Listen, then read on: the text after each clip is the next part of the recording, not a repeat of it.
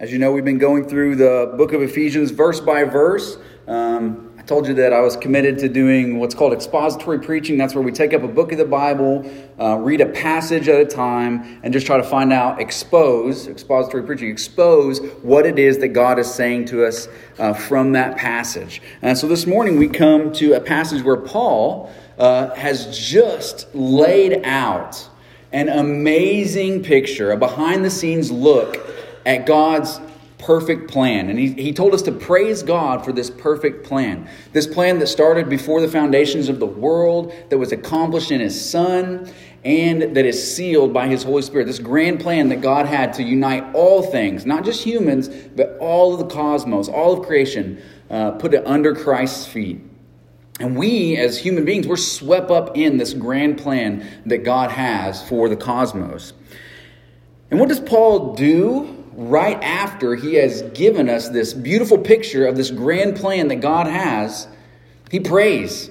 He prays for the Ephesians. He prays that they would know and understand their role in this grand plan.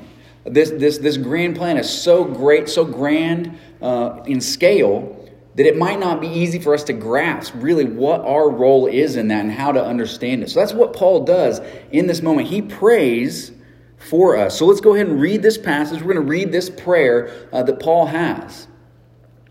And then we're going to dig through this, go through it, and find out what it is that Paul prays that we would know. So let's pray. Let's read.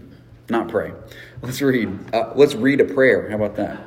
So this is what it says in Ephesians, book of Ephesians, chapter 1, verses 15, starting in verse 15. It says this: "For this reason, because I have heard of your faith in the Lord Jesus and your love toward all the saints, I do not cease to give thanks for you, remembering you in my prayers, that the God of our Lord Jesus Christ, the Father of glory, might give you the spirit of wisdom and of revelation in the knowledge of Him, having the eyes of your hearts enlightened, that you may know what is the hope to which He has called you, what are the riches of His glorious inheritance in the saints, and what is His immeasurable greatness of His power toward us who believe, according to the working of His great might, that He worked in Christ when He raised Him from the dead and seated Him at His right hand in the heavenly places, far above all rule and authority and power and dominion, and above every name that is named, not only in this age, but also in the one to come. And He put all things under His feet, and gave Him as head over all things to the church, which is His body, the fullness of Him who fills all in all." So Paul starts off this prayer telling you why he's praying for them. He says, for this reason. I think he's pointing back to that grand plan that he had laid out, this grand plan. For this reason, and also because he had heard of their faith. He had heard of their faith in the Lord Jesus and their love for all the saints. For that reason, he never stops praying for them. He says, I never cease to give thanks for you, remembering in my prayers. Notice who he's praying this prayer for. He's praying this for the Ephesians. These are people, as far as we can tell, who are believers in the Lord Jesus Christ. These are folks who have put their faith in Jesus. We know that Paul spent time in Ephesus from the book of Acts. So there's a church there, an established church, people who are trusting in Jesus. And so he prays this prayer about knowing God for believers. I think that should give us some insight in how important it is for us to pray for ourselves, that we would know God, and to pray for other people, that they would know God. And not just people, not just lost people that we should pray for. We need to pray for ourselves. This is a prayer for believers, that these believers would understand their salvation. Not for unbelievers to know God. That's a great prayer to pray, and we should pray that. As a matter of fact, we pray those things every Wednesday morning at our prayer meeting. We pick a people group from across the world who is unreached, and we pray for them every Wednesday. So that's what we should do. But this prayer specifically is for folks who are already trusting in Jesus. Already trusting in Jesus. And he prays these three things. He's going to pray that they would know their salvation in Christ. That they would know their salvation in Christ. Notice when he prays in verse 18, he says that they would have their eyes of their hearts enlightened, or that their eyes would be opened, that they would know the hope of his calling. So as you know your salvation, as you get to understand what it is, what the blessing is that you have in Christ, he calls us to know the hope of our calling. When God calls us, we are drawn to him. And when he calls us, he gives us something. He gives us a hope. And when the Bible uses the word hope, it's not talking about a wish, which is what we use it for. Like for me, I hope it's 65 degrees tomorrow. Probably not going to get that wish, right? But that's my hope. That's my wish. One commentator said, hope in the Bible is not like a child wishing for a puppy at Christmas. For example, if that was my kids wishing for that, their hopes would be shattered because we're not having puppies, right? So hoping in the Bible is not just wishing. It's an assurance of what is to come. It's an assurance and a confidence in what is coming. And what are we as Christians hoping in? Well, we're hoping in the future return of Christ, his righting of all wrongs, and our eternity with him. We're looking forward to Christ returning and fixing this broken world to where there's no more things like hurricanes. We don't have to pray for those things anymore. And that we would spend eternity with him. That's a hope that we have. And this kind of hope, this assurance of what's coming, does something to us. When we understand this hope that we have in Christ of what's coming, this kind of hope shifts our focus from this life to the next life. It shifts our focus from this life to the next life. This kind of hope allows us to flee from the riches of this life, to not be caught up in the game of building up riches and a name for yourself. This kind of hope lets us see that life is short no matter how long we live it. And this hope enables purity. This hope enables us to overcome sin. It allows us to say no to sin in this moment because we know it's not worth what we receive from Christ in the future. Because of that kind of hope. It allows us to say no to the temporary things because we have everlasting things coming. It allows us to say no to the temporary because we know that everlasting is coming. That's the kind of hope that when we are called to God, we receive. We receive that kind of hope. But also, he prays that we would know not just the hope that we have from his calling, but the riches of his inheritance in you. The riches of his inheritance to you. The phrase that's used here is God's inheritance in the saints. It doesn't say the saints' inheritance in God, which we mentioned last week. Talks about us having obtained an inheritance, or we have an inheritance. That was mentioned last week, but this week he's using the language of God having an inheritance in us. The inheritance here is God's inheritance. He sees you as his inheritance. Let that sink in. God sees you as his glorious inheritance. He says that we would know the riches of his glorious inheritance in the saints. Does that change the way you feel about yourself at all? I hope it does. I hope that establishes some self-worth in you. That God sees you as his inheritance that he has worked for throughout time and accomplished. You are his inheritance. So we live in a world that radically confuses us when it comes to self-worth and understanding our value. This world is really confusing. For example, think about this. When you get on social media, the first post you see might be something that talks about the importance of self-love and self-care and how you should practice affirming statements and things like that about how you're worthy, valuable, and all that stuff. But then, what does that social media platform go on to do? It provides you hundreds of opportunities to compare yourself to other people in the next post down. Right? That's what that social media platform does. It says, hey, you should be worthy of everything. Now look at all these people that you don't add up to. Look, here's a woman who's prettier than you. Here's a man who just bought his second new truck in 5 years. Look, here's a mom who has kids that actually obey her. Here's a house that's bigger than yours. Here's a house that's cleaner than yours. All of these things it presents to you and more of just ways for you to compare yourself to other people. And how are you supposed to understand your self-worth and value if you derive that from how you compare to other people? How are you supposed to love yourself when you compare yourself to everyone else? You're not designed to get your self-worth that way. That's not the way your tank is supposed to be filled. That's not where you're supposed to find your worth. You're supposed to find it in the fact that you have been created by God. You're supposed to find your self-worth in His evaluation of you and what He has spoken of you. And in this passage, it says that we are His inheritance. This truth is even greater than you can realize when you realize that this view that God has of you cannot be lost by you. You can't do something to change God's estimation of you. You can't make Him love you less. And as a matter of fact, you can't make Him love you more. God loves you the most that He can, and His love for you is unchanging, and He sees you as His inheritance. And remember, this inheritance is not based on what you've done. When we look back and review last week's sermon and think through verses 3 through 14, it says that He chose you before the foundation of the world. He predestined to adopt you. He paid the blood price to redeem you, and He sealed you with the promised Holy Spirit as a down payment when you believe. Now, what did you do in all of that? You're pretty passive in all of that. He chose you. He redeemed you. He sealed you.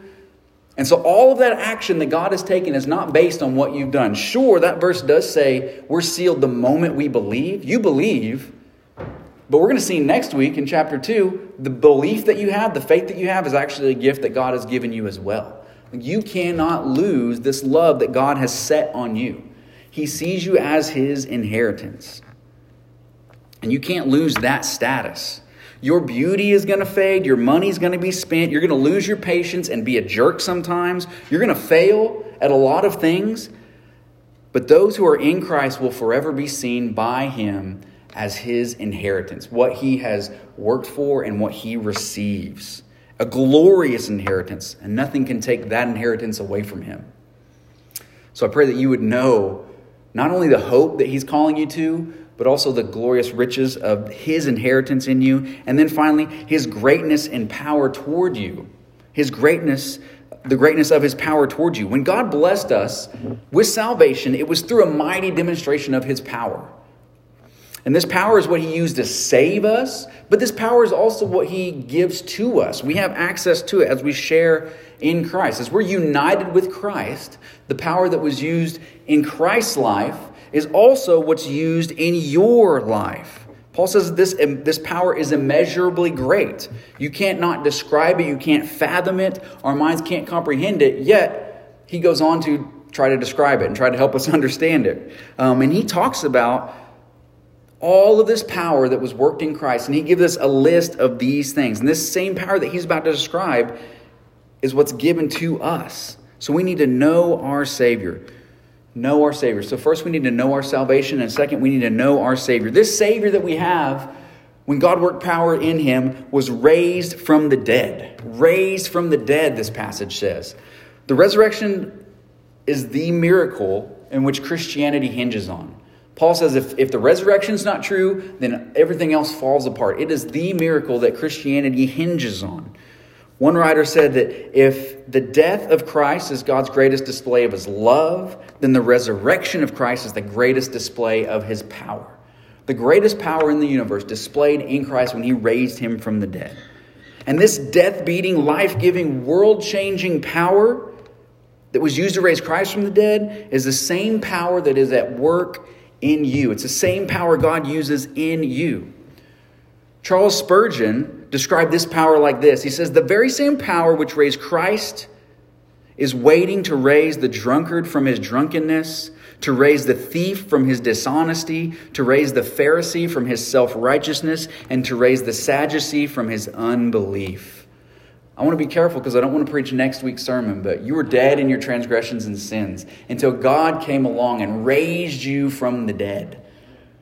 That death not being that you were physically dead, that you were spiritually dead, lost in your sins. And if the power of God can raise Christ from the dead, He can raise you out of your sin and give you overcoming power to overcome the sin in your life. Some of you might be sitting in here and you've been sitting with a sin in your life that has been in your life for years, that you've fought to get away from. You've confessed it to other believers. You've prayed that God would take it away from you. Know that the power that raised Christ from the dead works in you that you might overcome the sin in your life. That cannot hold you down. If the grave can't hold Jesus down, your sin cannot hold you down because it's the same power that was worked in you. Make sure you come back to hear all that again next week, all right? So this power gives us the ability to overcome all the sinful shortcomings in our life. And not only did God raise him from the dead, he also seated Christ in the heavens. This one who was raised is now seated at the right hand of God. And this is a place of power, the place of power in the universe. It's actually the very throne on which Jesus, the Son of God, God the Son, sat before he took on flesh and became like us. And this is the throne that displays power over everything. It's over every power. As it says here, every rule and authority and power, dominion over all things. Usually when Paul uses that kind of language, he's not just talking about earthly powers, which is true. There's no nation, no kingdom on earth whose borders are closed to the Lord. No country that's sovereign over him. That applies to earthly powers. But Paul, when he uses this language, usually is speaking of spiritual powers. Satan's rule over the earth. His dominion.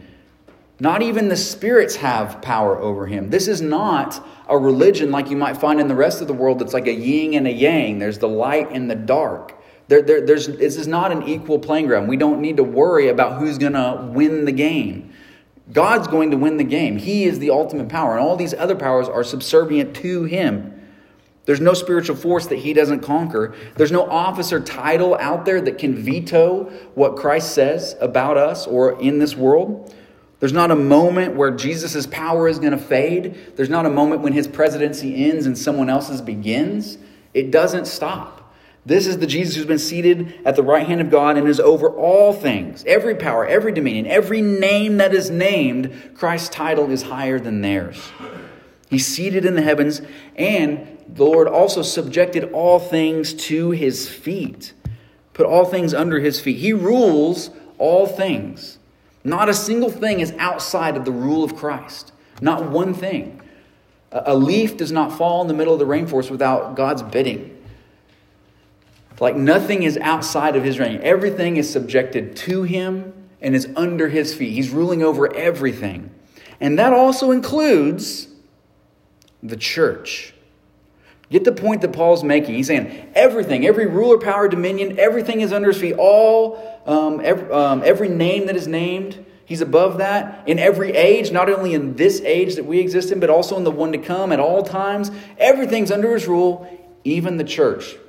Even the church. That's why he said he appointed him as head over all things to the church. To the church. Sometimes we get confused about the leaders of a church, right? We have a Wednesday night ministry, and I ride the bus with a lot of kids. And I was riding with one of the students one time, and I was talking to him. He's a second grader, so he's got some innocence to him. And he was asking me about my job. I often get asked, like, what else do you do? Or like, what's your real job? Things like that. So he's asking me stuff like that. And he finally says, who owns the church? He said, who owns the church? And I obviously, with my seminary degree, said, Jesus does, right? That's an obvious answer, right? We should know that. Jesus does. But in this innocent question that he asked, we see the common trap that humans fall into. He wasn't really thinking about Jesus owning the church. He expected me to say somebody's name that he had met, that he had seen with his eyes. Maybe he was expecting for me to say my name. Oh, actually, I own the church as the pastor. But nothing could be further from the truth. Me, nor any pastor in the past, or any pastor that comes after me, nor any member that's sitting in the seats now, or any member in the past, is the ruler of this church. No one owns this place, this group of people, this organization that is the church. Lord willing, will exist after all of us are gone. And all these seats are going to be filled with people who we don't even know their names yet. This church does not belong to any of us. It belongs to Christ. He is the head of the church. Everything in all of creation is subjected under Christ's feet, even the church. We might even say especially the church. So Paul, in his prayer, he's prayed that we would know our salvation, understand the hope and all that things that we've called to. Then he gives us a picture of the Savior, that we would understand the Savior. Now, I think he helps us understand our status. What does it mean that we're the church? What status do we have now as the church? We need to think about that, about what we've received as we receive this salvation. Because our salvation, when it's provided to us in Christ, we are considered by God to be the body of Christ and the fullness of Him. The body and the fullness. As you read this last verse, verse 23, it talks about the church being His body. We are His body in the sense that we are closely connected to Christ. He identifies Himself with us. When He meets Paul on the road to Damascus, remember Paul was on his way to persecute Christians. Jesus shows up in a bright shining light, knocks Paul off his horse, and Jesus says to Paul, who had been killing the church, He says, "Paul, why are you persecuting me?" He doesn't say, "Why are you persecuting the church?" He says, "Why are you persecuting me?" Like when the church is persecuted, Jesus takes offense to it because, hey, if you mess with them, you mess with me. That's what He's saying. And when He identifies Himself with us, we are closely connected to Him. We are His body, His flesh and blood on this earth now. What a privilege. I mean, what an honor that we often forget. What a privilege it is that we are considered His body. His body. And it describes us as His fullness. We are the fullness of Him who fills all in all. I think this is referring to the idea of the temple. Think of the temple in the Old Testament as the priests would do their work and the Spirit, the presence of God would come and fill that temple. That Shekinah glory would come and fill the temple. I think that's the idea of what Paul's saying. We are that fullness of God. We are that presence of God in the world. Just like God's presence would come and fill the temple, God fills us that we might fill the earth, right? That we might be a reflection of His presence. We're the fullness of His presence. And again, what a privilege that is, that we would be the presence of God. But also, this is not just a privilege that we have, it's a responsibility that we have. If God's presence is with us in such a way that we are His fullness, the fullness of His presence, shouldn't we look like Him? Shouldn't we reflect His image? Shouldn't we represent Him? When people are around us, shouldn't they be able to say, I've experienced the presence of God when I've been around Christians? I feel His love, His forgiveness, His holiness, His purity, His desire for truth. That should be in us. We should represent that. And what about the relationship that we have as a body to the head? What kind of relationship is that? Well, the body's designed to move at the very thought that the head has, right? At the thought of something, that the hand moves. As the brain thinks, the body moves. And if that doesn't happen, then there's something wrong with the connection, right? We think there's something has happened in the nerves to where that body's not working. We say that body is paralyzed because it won't listen to the head. It's unable to listen to the head. So how do we, as a church, guard against being a paralyzed body? Being a church that doesn't do what Christ wants us to do. That doesn't live how He would have us live. That's not reaching the people around us, or that's not displaying His character. How is it that we can guard against that? Well, I think we need to do the very thing that Paul has done. We need to do the thing that Paul's done in this passage. And that's pray. That's pray. Paul, remember, he described this grand, perfect plan that God had created in eternity past. And after that, he prayed that we would understand it. You know, these Ephesians, later on, in the book of Revelation, they're referred to. Of the 7 churches in the book of Revelation that's mentioned, the Ephesians are mentioned. I don't know exactly how long it would have been from the people Paul was writing to and who John was writing about. The power of God can cause John to write about something way in the future too, right? I don't know exactly the time, but he says of the Ephesians, I have one thing against you, and you've lost your first love. And we can lose our love for the Lord. We lose our love for the Lord. And that's why I think it's important for us to take a passage like this that Paul gives. This is a gift that we have of a prayer that God gave to Paul that he might pray for other people. Like God has given you the prayer that you can pray that you might deepen your knowledge of God. And so with that being said, I forgot to mention this to you, Lord, but could you come up here and just play a little softly? And we're going to pray this prayer. I'm going to lead you guys through this prayer. We're going to take this passage that Paul has given us to pray, and we are going to pray it. And that's what I encourage you to do with all passages that you read in the Bible. As you read through them, pray through them. Take those words and turn them around and give them back to God. As we look through this, I'm gonna have Lori play, and as she plays softly, I'm gonna just say some lines, and I want you to say these in your heart, and then I'm gonna give you some time to reflect on these lines of prayer. But we're just gonna pray this as a congregation as we close this sermon this morning, that you might be able to take this passage about knowing God and pray it for yourself, and that you can go back in here and pray these things for other people as well. So let's go to the Lord and pray. So I want you to start off saying this: Father of glory, give me a spirit of wisdom and knowledge of you.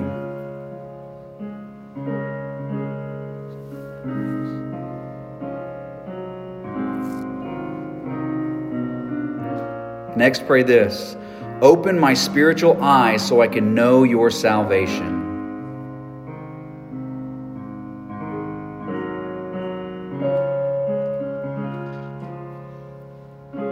Next, help me to live like someone who has a hope for the future.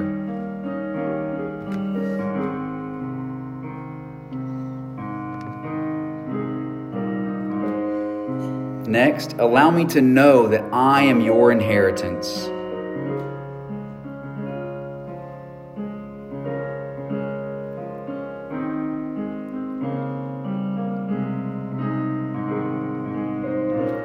Next, help me to know the power that is at work in me.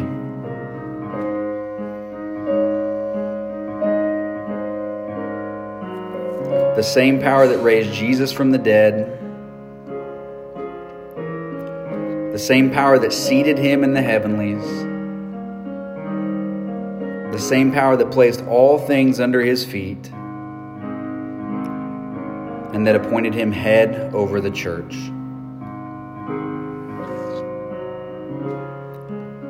And then finally, Father, help us to be the body of Christ in the fullness of your presence.